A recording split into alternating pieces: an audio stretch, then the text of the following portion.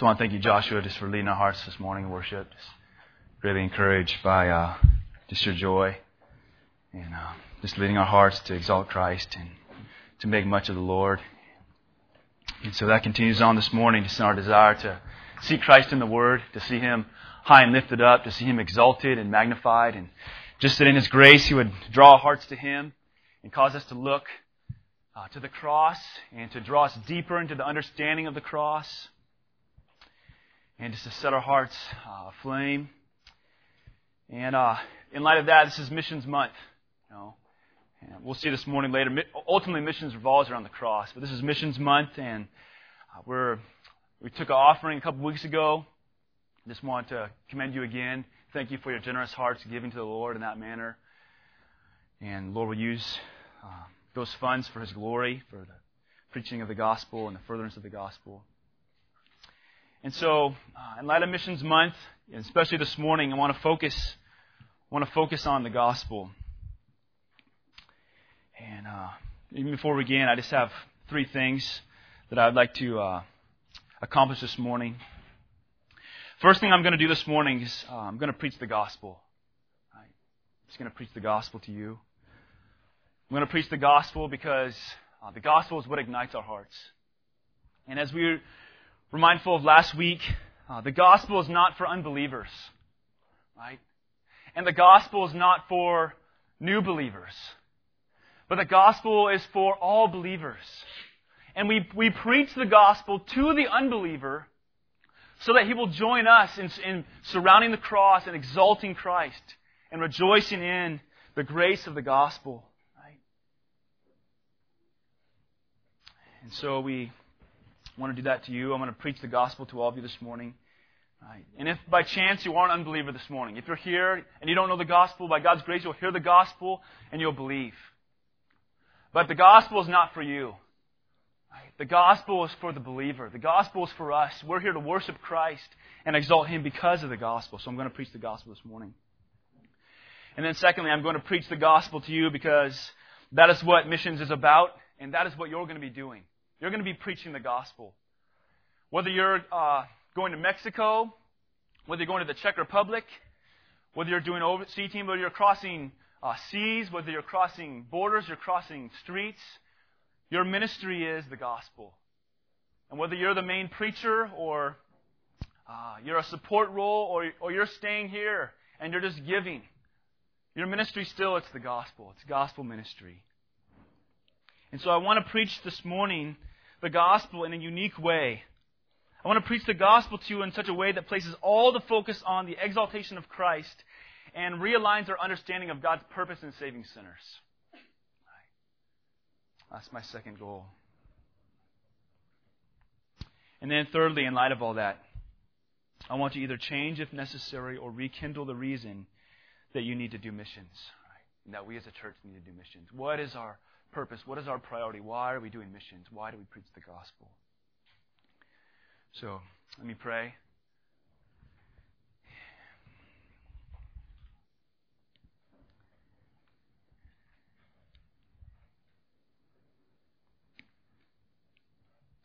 God, we praise you again, and we thank you that you have redeemed us from every lawless deed, and you have purified for yourself a people for your own possession, to be zealous for good deeds, to be zealous for your glory, to be zealous for your exaltation. And so, Lord, again I pray, would you undo us with the gospel?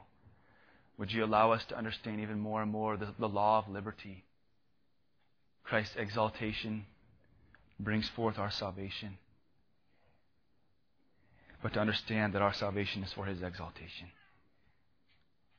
And so, Lord, my heart is weak and it's immature and it doesn't comprehend the gospel as it should.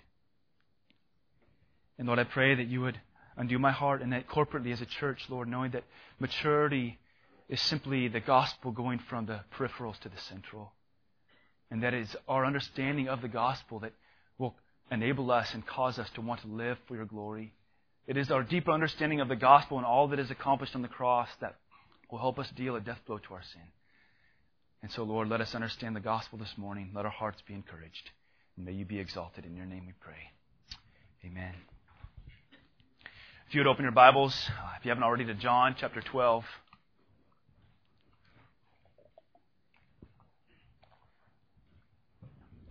John chapter 12.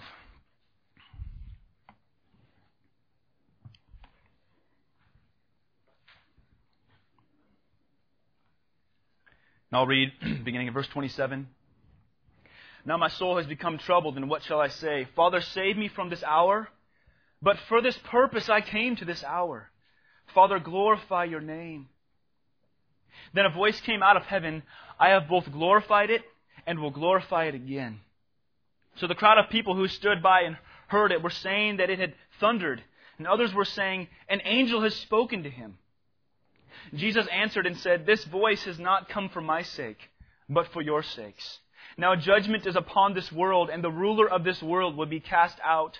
And I, if I am lifted up from the earth, will draw all men to myself. But he was saying this to indicate the kind of death by which he was to die. Now this morning, we could spend much time in 27 through 34 and even end on. But this morning, we're just going to focus on verse 32. Now Christ says, if I am lifted up from the earth, will draw all men to myself. The ambition of Christ is to draw all men to himself. And he says it as an act of volition. This is his will. This is his desire. And if he will be lifted up, he says, then he will draw all men to himself. Now first I want you to note what Christ said immediately before this statement in verse 31. All right. He says, now judgment is upon this world. Now the ruler of this world will be cast out. Now, at the time of this statement, Christ tells us here that Satan has been ruling the world. 2 Corinthians 4 tells us that Satan is the god of this world. Ephesians 2 says he's the prince of the power of the air. But Satan, at this place, he is the ruler of the world. Now, God in his sovereignty, we understand, he's extended authority. He's extended this power to Satan. He's given this power to Satan, allowing him to do this. And we understand that Satan's desire was and simply is to be exalted above all else. Satan wants to be exalted. He wants to be worshipped. And we see that even in Matthew 4, where Satan labors and he tries to manipulate, he tries to connive to get Christ to bow down and worship him, to pay homage to Satan. Okay? And well, Satan's attempt is in futility. And here Christ says that Satan, the ruler of this world, he's going to be cast down. He will be thrown down from his lofty position. Like Jezebel, he's going to be chucked out the window head first down to the pavement below. He's going to be destroyed. But how is Satan going to be cast down? How is Satan cast down? How is the ruler of this world thrown down? Verse 32 tells us. Through the cross. Through the cross. Christ's exaltation will become Satan's denigration. Christ's exaltation will become Satan's denigration. So verse 32 tells us that Christ's exaltation is going to result in two things. It will cast Satan down, and it will draw sinners. It will draw men to Jesus. Okay. Now John tells us in the next verse in 33, but he was saying this to indicate the kind of death by which he was to die. Okay. So John tells us that not all the probably original hearers understood exactly what Christ was saying. And so John, he has to explain. Holy Spirit gives him illumination. He understands. He was saying this to indicate the kind of death he was to die. Right? So what does Christ mean when he refers to being lifted up? John tells us he means that he's going to be crucified. He's going to be pierced. But I would argue this morning that Christ is speaking more of simply dying on a cross. Right? I think that we'll see from this text this morning that the cross is a premier action that will lead to a preeminent result. Christ says, if I be lifted up, that is, if I die on the cross, something radical is going to happen. That I'm going to draw all men to myself. Now the word draw The word draw means to attract towards, to pull into, to engage. And it has the idea here of capturing the attention of those around, of pulling them to this incredible event. Right? But Christ doesn't mean He wants people to watch Him die on a cross. Right? Christ doesn't mean He wants people to watch Him die on a cross. Christ is speaking of the salvific effect His work on the cross is going to accomplish. We need to understand that this morning. He's not just talking about sinners watching Him die on a cross. He's talking about who He is and what He's going to accomplish on the cross. So what Christ intends through His exaltation on the cross is not simply to save people, but to save people who will worship Him. The cross is the means for Christ to be exalted, to be made much of, and to be worshipped. And that's what we're going to study this morning. Now, before we continue, I want to say that Christ is not the only person that desires to be exalted. Christ is not the only person that desires to be worshipped and to be made much of. Okay? In fact, every person has this same desire. Every person has the same desire to draw all men to themselves. Each man and woman lives their life scheming and planning on how to draw all men to themselves. And we understand, if we evaluate our own hearts this morning, we know that all of us, what is pride? Pride is the desire to exalt ourselves to a status that doesn't belong to us. And that manifests itself in conjuring and thinking up ways where we can cause others to want to make much of us and to look to us. John Calvin said that the heart it's an idol factory. And I would argue that the greatest idol that men put out is their own ego.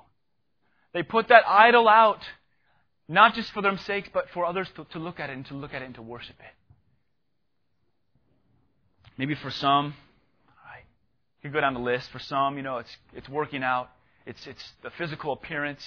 It's big muscles. Maybe for women, it's slender physique, or it's the showing off of the flesh to get people to look at them. Maybe it's musical talent and musical abilities. Right? You strive and you play and you practice all these hours, and yet driving all this is ultimately pride. Or maybe it's your intellect, where you have an incredible mind and you understand math and science, and you're able to study to great depths. And yet behind this heart is this desire that people would make much of you. And the list goes on and on and on, and it doesn't stop. And that's simply what manifestation of pride is. It's this platform upon which we stand, where others would be beneath us and we would be above them. The majority of mankind cannot find happiness unless they have others thinking about them and wanting to be with them or like them. Right? In fact, even the believer, we understand, has to wrestle against this. Where godly ambitions, where things that are pure and right, can become tainted with an impure heart. So I'm talking about everything from serving to preaching, from everything to going across the seas to going across rivers. We can quickly take our spiritual endeavors and make them a showcase for ourselves. Because there is a desire in man, and especially in the believer, which we're fighting, where we want to be exalted. There's not a man or woman in this room who is exempt from the corruption of the heart and from the sinful desire to be exalted above others. All men have this desire, but only one man's desire to want to be exalted is pure. Only one man's desire to want to be exalted and magnified and to be looked at is holy and righteous. And that's Christ. Why must Christ be worshipped? Why must Christ be exalted? Because He's God. Because He's Lord. Because He's Savior. And this text this morning is about salvation. It's about Christ saying that if He be lifted up, He will draw. That is, He will be exalted. And for us, it means that He will save. So from this point, I want to propose a question. What does it mean to be saved? What does it mean to be saved? What does it mean to be saved? To take the eyes of self-centered men and women off of themselves and to put them on Christ. That's what it means to be saved. The death blow to man-centeredness comes from the life-giving cross. To be cross-centered, to be Christ-centered, that's what it means to be saved. So apart from the cross, nobody is God-centered. Apart from the cross, nobody loves the gospel and nobody loves God. And so you get saved by the cross coming on the scene and unfolding to us the God's glory, our sinfulness, and God's mercy. And so what it means to be saved is to have our eyes taken off of ourselves and placed upon the God-man, Jesus Christ, and to worship Him and exalt Him. That's what salvation is. To be saved from hell, then, is only a consequence to salvation. Christ saved us from His Father's wrath, which was prepared to be unleashed against us. We loved the creature rather than the Creator. We loved ourselves and loathed God, so God was prepared to judge us. He was prepared to pour out His righteous wrath upon us and to cause us to pay our fiery debt for our infinite offenses. But this is the gospel. But instead, John 3:16, instead God sent His Son. Instead, 2 Corinthians 5:21, that Christ became sin. Christ came into the world to save sinners, 1 Timothy 1:15. He bore our sins in His body on the cross. So we understand that Jesus died to save sinners. But there's something greater, something more magnificent going on in the gospel than merely saving sinners for sinners' sake. Christ reveals the heart of the gospel this morning here in John 12:32. If we would look closely at what Christ is saying, we would be more astonished. We would be more undone. A crucified person would hardly draw people to themselves. A crucified person would hardly cause people to cry out, "My hero! My Savior! My Lord!" The Jews considered any man who hung on a tree, he was cursed. He was damned. And the Gentiles considered any man hung on a cross as the scum of the earth, as the lowest of low. No, the cross was not a podium for glory. It was a platform for shame. It was meant to crush not only the body, but the human spirit. It was meant to bring about not only the most excruciating physical pain, but also the most traumatizing torment of the soul. And Christ had the audacity to say that if He is crucified, He will draw people to Himself. He will dazzle people. But we understand what He's saying is, if He be lifted up from the earth, if He is crucified, if He is pierced through for our transgressions, then He will be worshipped. Instead of the cross being a repellent, Christ says it will become an irresistible magnet to the hearts and minds of men. So in John 12:32, our Lord prophesied that if He be lifted up on the cross, He would draw all men to Himself. He would cause the eyes of the world to look to Him to be saved. But look back at the text here. We have a future tense verb. Christ tells us that if He be lifted up, the result will be drawing men to Himself. At this point, He hasn't been crucified yet. He's not hanging on the tree. But when did this begin? When did He begin drawing men to Himself? It began as He hung on the cross, naked as God's wrath was poured out on Him. Many came and watched. Many scoffed, mocked, cursed. Others wept and beat their chests at the horrible sight. But some, even of those who crucified, saw that Christ was not an insurrectionist. Christ was not attempting to steal the power of the Pharisees. That Christ was not attempting to steal the glory of Pilate. And so, as men immediately watched Christ die, when they saw the way He died, they said, "Truly this man is the Son of God." As soon as Christ was lifted up on the cross, He began drawing men to Himself. And since that time, millions of men and women have been and are being drawn to the cross of Christ. Friends, the cross of Christ, if we would understand this morning what was accomplished there, we would comprehend that the gospel tells us that if hell was a cross, we would hang there forever. If hell was a cross, we would hang there forever. Hell, the cross was hell for Christ. He paid our eternal condemnation. And what we see here in Christ hanging and enduring the wrath of God, and not just enduring, because all sinners will endure the wrath of God, but He completed the wrath of God. Christ, in His infinite righteousness, was able to extinguish God's infinite displeasure at sin. And so we look at the cross and we worship Christ because we know the gospel says if hell was a cross, I would hang there forever. I would pay for my sin. But Christ, He bore our sins in His body on the cross that we might be freed from condemnation.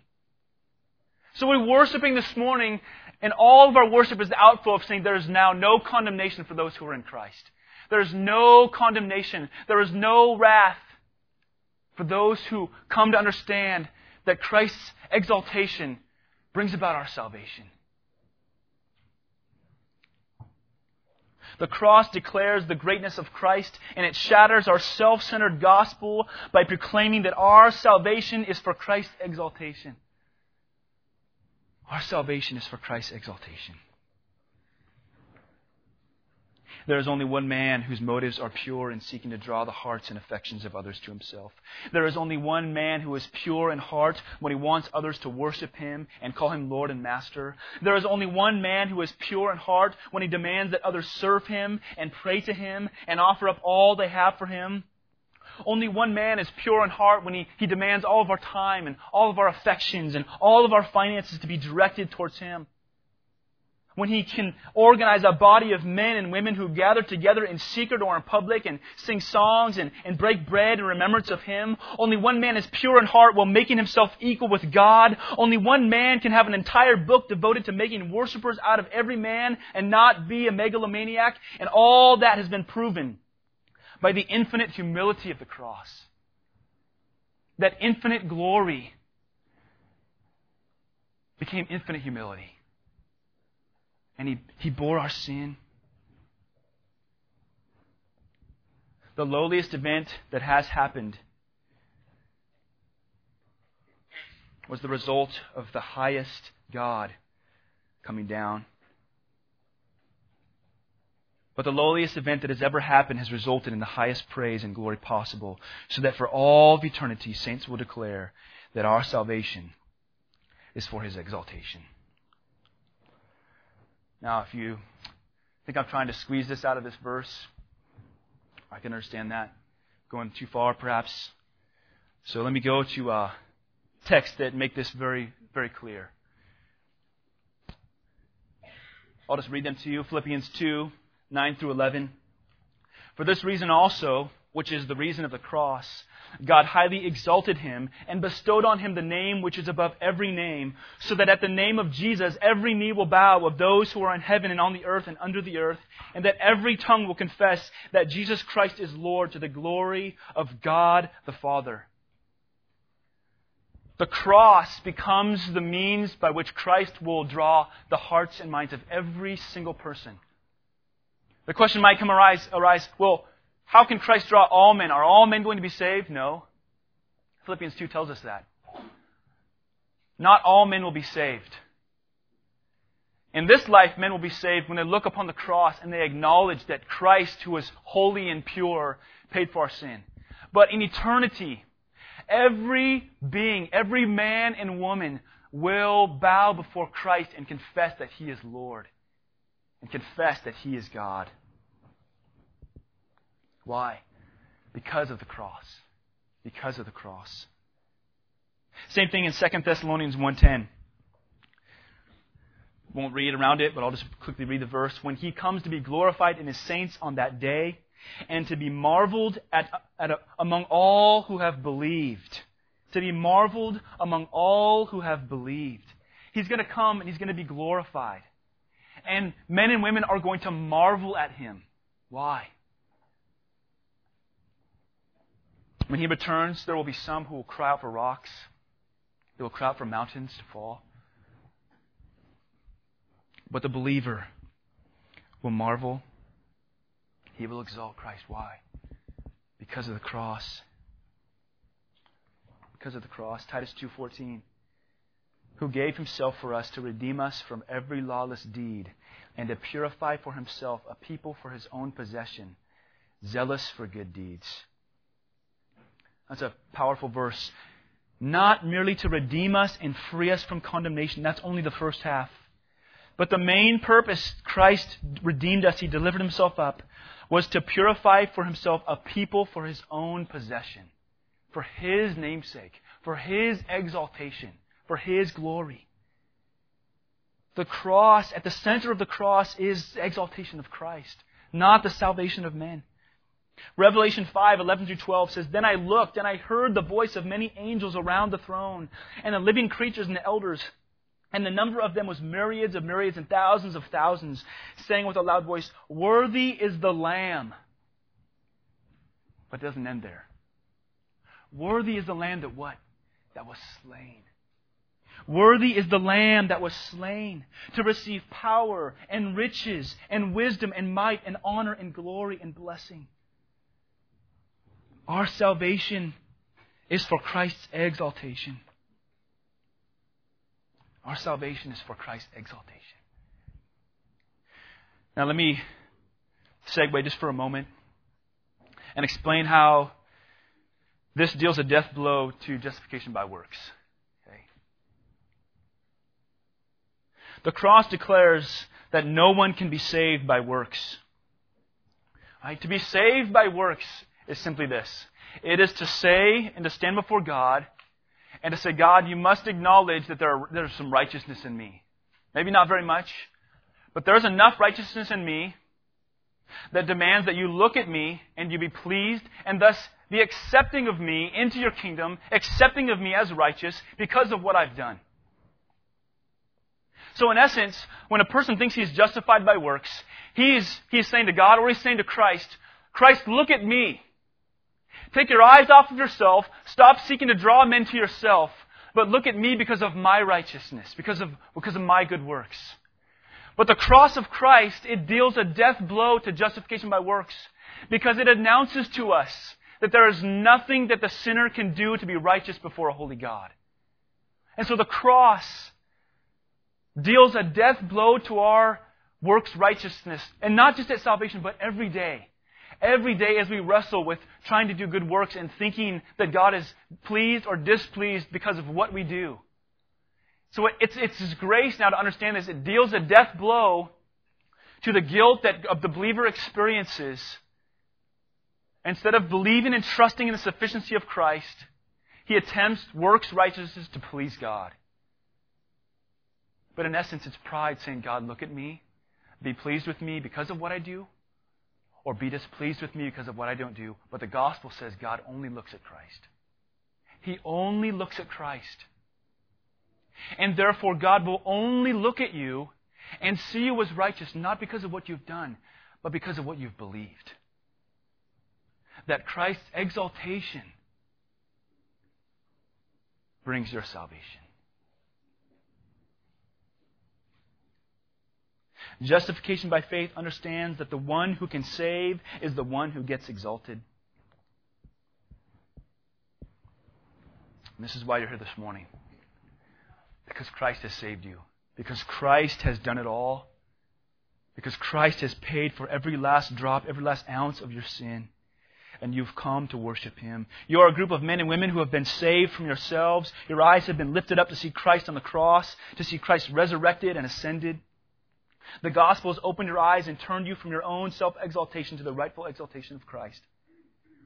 So I would argue this morning, not argue, I would say with joy, that this church is a partial fulfillment of Christ's prophecy.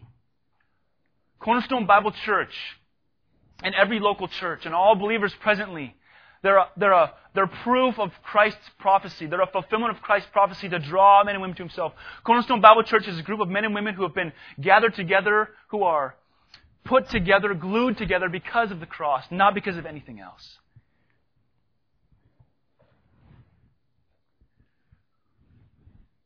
So Christ prophesies all men will be drawn to Him.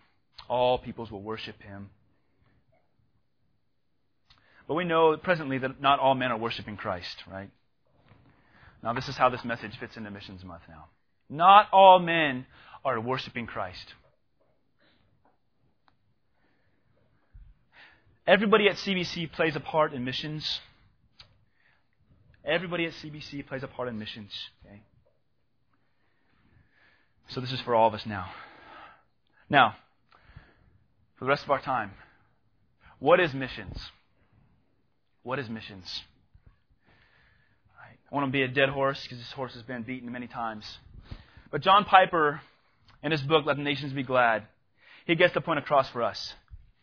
He says that missions exists because worship doesn't. Missions exists because worship doesn't. Now, for all of us who have read that or heard that before, it somewhat jolts us for a moment as we think about what it means. Missions exist because worship doesn't. We're accustomed to thinking that missions exist because there's no churches. There's no churches in a certain area. There's no gospel influence in a certain area. Or there's no believers in a certain area. And I would say that's somewhat true, but those are just simply applications. Piper sums up God's heart in the matter. Missions exists because worship doesn't. And therefore, he places the focus not on missions, but on worship. And that phrase declares the reason for salvation, clearly summed up this way. Salvation exists for the purpose of worship. And I would say to you clearly, Piper didn't make that up. He didn't make that up. He just got that from the text of Scripture. And John 12:32 tells that very thing for us. Salvation is exaltation. So where Christ is not exalted, where Christ is not worshipped, their men and women are not saved.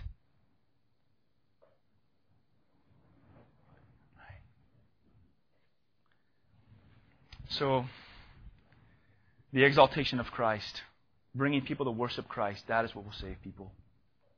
The gospel message is what saves people from self-pity and depression. See, there's only one and will always be one solution to man's problems. Man's biggest problem is not he's a sinner on the way to hell. Man's biggest problem is his pride. It's his ego. It's he wants to be worshipped. And men and women are going to condemnation because they have been given everything, but they still refuse to thank and worship the God who gave it. Therefore, missions exist because worship doesn't. Salvation comes when Christ is preached and shown from the Scriptures who He really is and what He really does. He saves people from their sin by drawing hearts and minds to Him. And so this morning we see the heart of missions, the heart of evangelism is not the salvation of the lost. It's the exaltation of the cross. The heart of missions is not the salvation of the lost. It's the exaltation of the cross. So let me make this very applicational right now. Our goal, or our task, our agenda in missions is simply to exalt Christ. It's simply to make much of Christ and magnify Him. And then He will do the work of saving. The best way that I've been able to illustrate this to my own heart anyway is this way. I want you to picture I want you to picture this stunning, ornate column. And it's buried in the earth, deep in the earth. And attached to this column are millions of chains. They're going everywhere. They're going all out from all centers from this column, from this center. And attached to all these chains, or what we would say are the unbelieving elect. These are the men and women whom God, before the foundation of the world, has chosen to believe the gospel. And this column is buried beneath the surface with these chains protruding everywhere, going everywhere, attached to these sinners. They're sinners, they're pagans. They don't love God, they don't worship Christ, they don't love the gospel, they don't love church. They're pagans. But what happens is, that pillar begins to be exalted. It begins to be lifted up. And it comes out of the earth, it comes out of the ground, and it begins to rise up into the surface. It begins to rise up into the air. And as it rises, what happens? All those chains that are connected to it, that were once loose, all of a sudden they're taut. They become tight. This pillar is being lifted up, and those chains become tight. And as this pillar is lifted up, as Christ is lifted up, it begins drawing all these elect. It begins drawing the sinners to Christ. And the point is that as we lift up Christ, as we exalt Christ, as we preach a gospel that's not about sinners, but that it focuses on the glory of Christ, then Christ will draw people to Himself. Our goal, yes, we long to see people saved. We long to see people saved. But in missions and in evangelism, what's our priority? It's to exalt Christ. To glorify Christ in our evangelism is done by exalting Christ and making much of Him. And Christ says, if I be lifted up, I will draw men to myself. And from this text we can say, if we will lift Him up, He will draw sinners to Himself. He will make much of Himself. Our salvation then is the means. Christ's exaltation is the end. When the cross of Christ is exalted, then men and women can be saved, but not until then.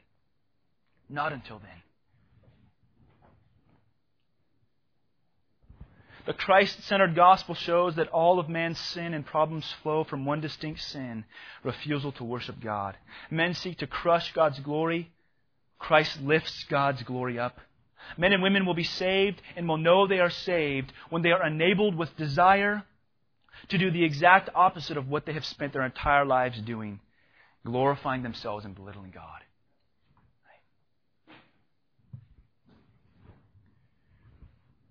Which leads to one more significant truth. Salvation and worship are almost, if not, synonymous. Salvation and worship are synonymous. The reason we need to be saved is because we have refused to worship. And the consequences of refusing to worship God, we know. Hell is not just a place where you go because you have done bad things. It's the place you go because you refuse to worship the God of creation. That's exactly what the Bible preaches in Romans 1. Men are under condemnation, not simply because they have done bad things. They're under condemnation because they've refused to worship God. And then they make idols and they worship the creature rather than the Creator. And it's the refusal to worship God that leads to all other debauchery and all other sin. So all other sin, you could simply say, is just an application and a manifestation of refusing to worship God.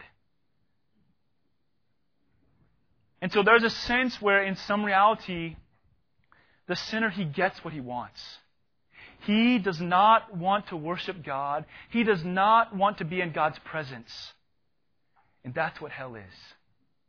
It's the ultimate conclusion. It's the ultimate answer to people who don't want God and who will not worship God. So on the encouraging side, salvation is people who acknowledge who God is and come to God through the cross and exalt God because of the cross and worship God because of His mercy. And heaven is simply the abode, not for people who have done good things, but for people who love and now worship God. Salvation and worship are synonymous.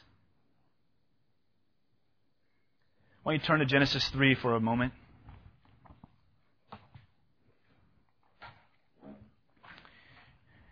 Genesis 3. And look at Genesis 3 verse 5. And I would argue here are the most deceitful words ever believed by a man, by a woman. Where Satan says, "For God knows that in the day you eat from it, your eyes will be opened and you will be like God, knowing good and evil." In verse 6, when the woman saw that the tree was good for food and that it was a delight to the eyes and that the tree was desirable to make one wise, she took from its fruit and ate, and she also gave some to her husband who was with her, and he ate.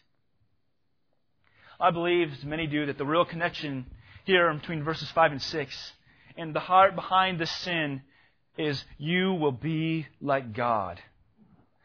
Nothing appealed to Eve more than this desire to be like God, which was a desire to be exalted. It was a desire to remove God from where He was and to become, if you will, equal with Him. To ungod God and to deify self.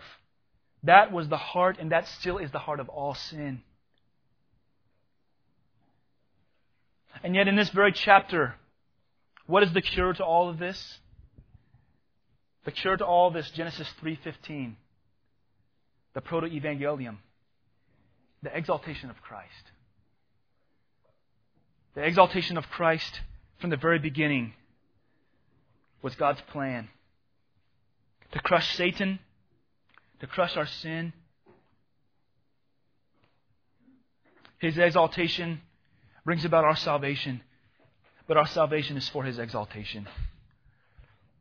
Now this personally, and I speak not for myself, but for all of you. This is why Cornerstone brings us much joy. This is why being at this church brings us joy. Because men and women here, they love Christ. And they want to exalt Christ.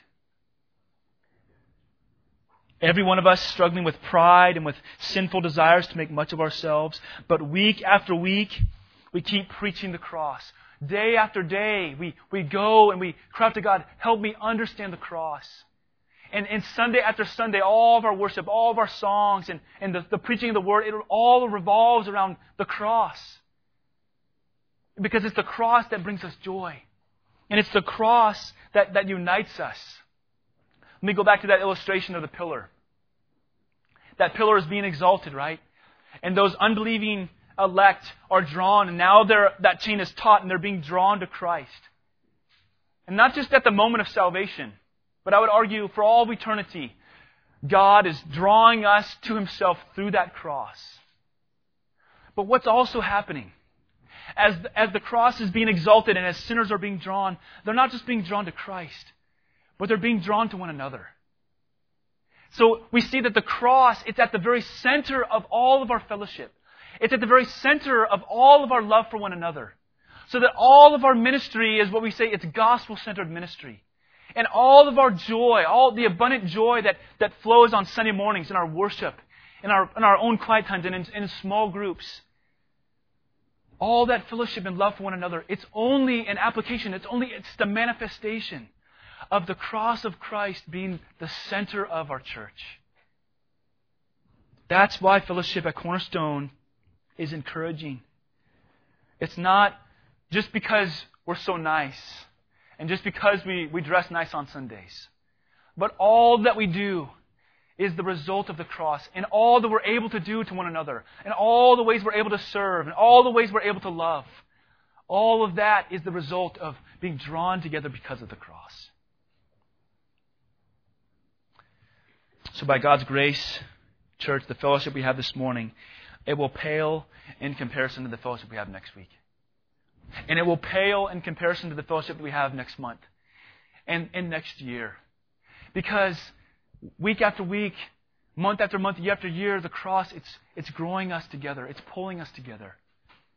And it's making our fellowship sweet, and it's making Christ high.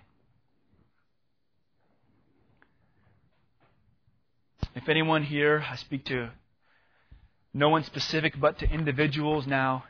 If you're here this morning and you don't want to worship Christ, if your heart does not really love to worship Christ and to see Christ exalted above all, it's because you don't understand what salvation is. If you think that you're saved, if you think Christ has saved you, but you don't want to worship, and I don't just mean sometimes. All of us have that struggle. But if you see in your life a constant proof where you don't want to worship Christ, then I would exhort you to examine your life. Because worship and salvation are synonymous. A man and woman wants to worship Christ who's been saved. If you are saved, you will want to worship. That's why when people say they're believers and then they say, but I don't go to church, I don't need to go to church, then we would immediately say, are you really saved? Because a saved person, he wants to worship Christ. He wants to exalt Christ. He wants to make much of Christ. Does your heart resonate with the joy at Christ's motivation for missions this morning? As I ask us as a church, does your heart resonate with this? I believe as a church we do. Christ's main motivation in salvation had to be His own glory. And exaltation was first.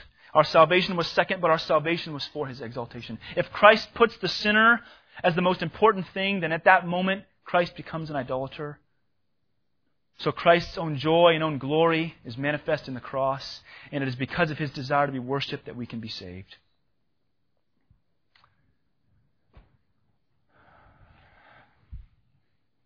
Just to illustrate this a little further. Salvation is synonymous being worship. Salvation and worship being synonymous, right? You can get anybody pretty much to tell you that they don't want to go to hell. We're going to go out and share the gospel, and there's people who do that. They say, do you want to go to hell? No, I don't want to go to hell. And you can get many people, 99% of people you ask, do you want to go to hell? No. But then you ask them, and you tell them the only way to get out of hell is to move from self-worship to worship of God, to worshiping Christ. And that 99% of people who said they don't want to go to hell will all of a sudden become 99% of people who would rather go to hell than worship Christ. The only means to be saved is to worship Christ. The unbeliever simply says, Christ is not worthy of exaltation. He doesn't satisfy me. Why would I worship and bow down before what I don't value? If He is the only way out of condemnation, I will remain there.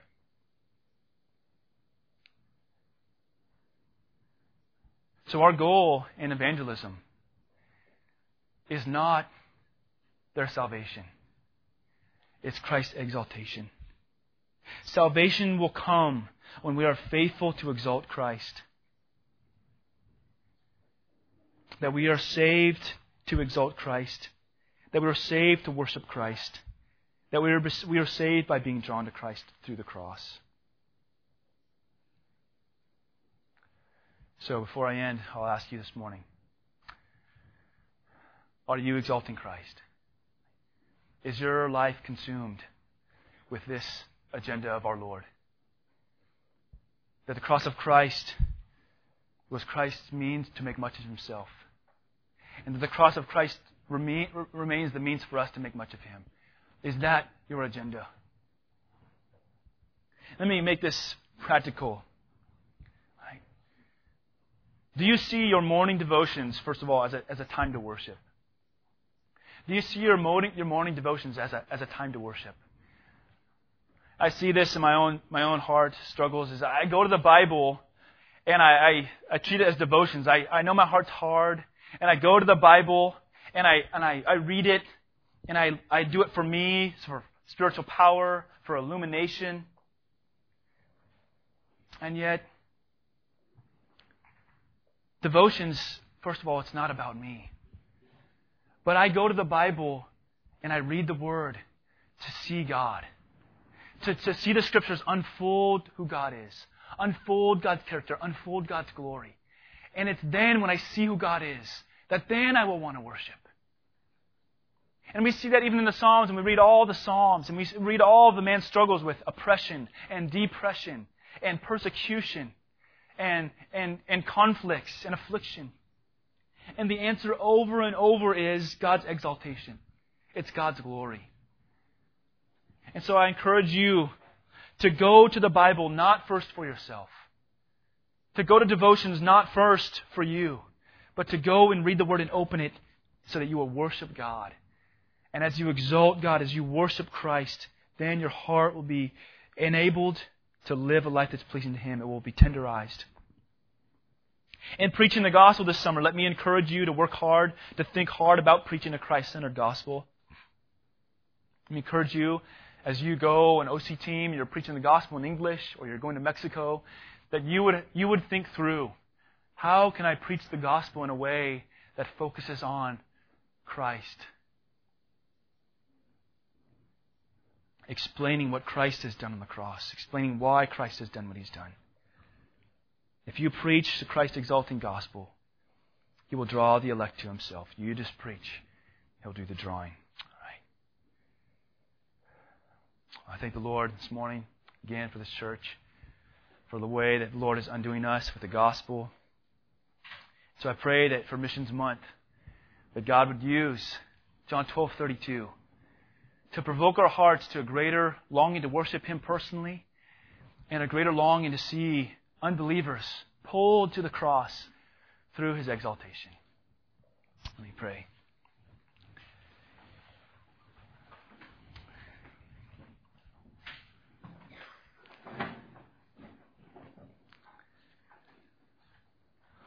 Father, we thank You for the cross of Christ, which declares not our worth to You, not our value to You, not how much You treasure us, not how far You were willing to go to bring us back to Yourself, but it declares how far You will go to exalt and magnify Your name and to glorify Your name, to such an extent that You would send Your Son, Your one and only Son, to take on our sin and our transgressions, our rebellion upon Himself. And yet in that tremendous passage where You have told the Son that the cross of Christ will result in infinite exaltation, where every knee will bow, where every tongue will confess that Jesus Christ is Lord. And for us, we add on Savior. He is our Lord and our Savior. That You have been lifted up to draw us to Yourself. That Your glory, Your desire for Your glory resulted in mercy to us. And we thank You and we praise You. But Lord, I pray that this morning would not result in some sort of stale gospel, some sort of distant God who just does this and has no mercy. Lord, on the contrary, the cross shows such infinite mercy, such infinite grace. And yet, behind all of this, it is this mercy which causes us to worship You all the more. It is this infinite grace which causes us to say thank You and praise Your name. So thank You again for Your mercy. Thank You for the church, which is the result, the manifestation of Your exaltation. Pray these things in Your name. Amen.